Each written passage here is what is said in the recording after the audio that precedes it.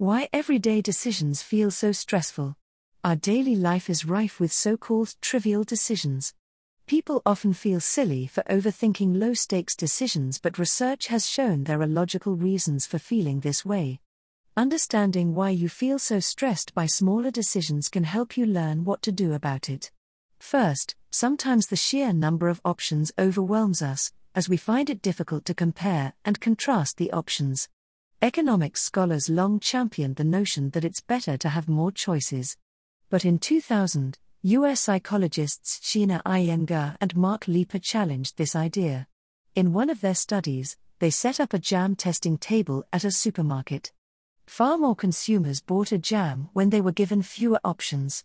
Almost a third, 30%, of customers went on to buy a jam when the stall had 6 flavors, yet only 3% of customers bought jam when there were 24 flavors.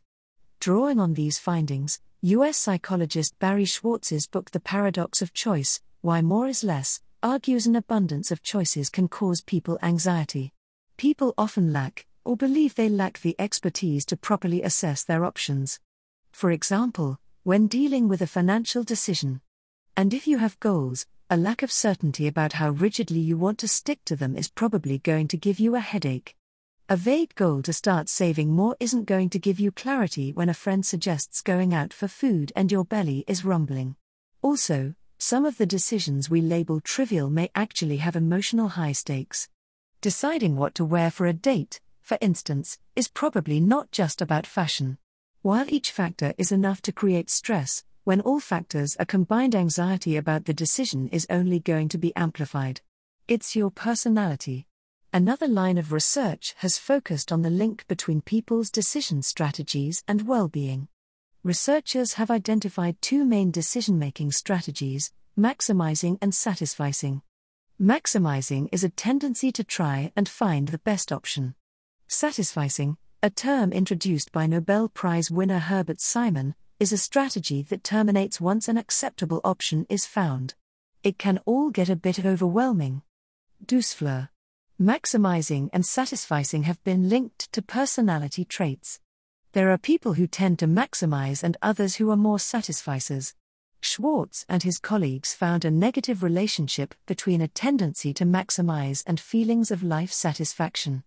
Maximizers, compared with satisficers, were also more likely to experience post-decision regret. One explanation is that maximizers are always brooding about what they could have done and how they could have made a better decision. To be clear, the study did not examine major life decisions about marriage or health but focused on everyday decisions, although similar findings have been reported about more serious medical decisions. Make a habit of it. Decisions can be mentally exhausting. So sometimes everyday choices feel hard because you have decision fatigue. William James, one of the greatest thinkers of the 19th and 20th centuries, suggested habits help us cope with these complexities. Habits take away the need to think. Investing your time in building habits can stop you from ruminating on everyday decisions.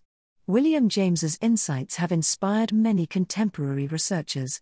One idea popularized by psychologist Daniel Kahneman's book, Thinking, Fast, and Slow, is the notion that we use 2 different information processing mechanisms, System 1 and System 2. System 1 is unconscious, fast, intuitive. It requires little effort. System 2 is purposeful thinking. US writer Merlin Mann said thinking can be the enemy of action.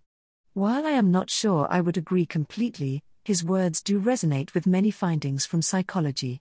Herbert Simon developed the idea of satisficing because he believed humans have limited cognitive and other capacities, such as memory and attention.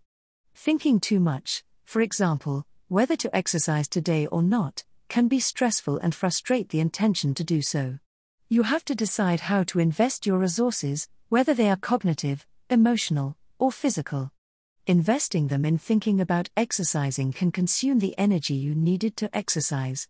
When it comes to our daily decisions, reducing the number of options can also help ease the process. Apple co-founder Steve Jobs was well known for wearing similar outfits almost every day, jeans and a turtleneck or a t-shirt, partly to simplify the decision process. It's about accepting you have limited decision-making juice and being conscious about how you use it. Reducing choices, developing good habits, and letting our so-called System 1 take charge can help us face our daily decisions.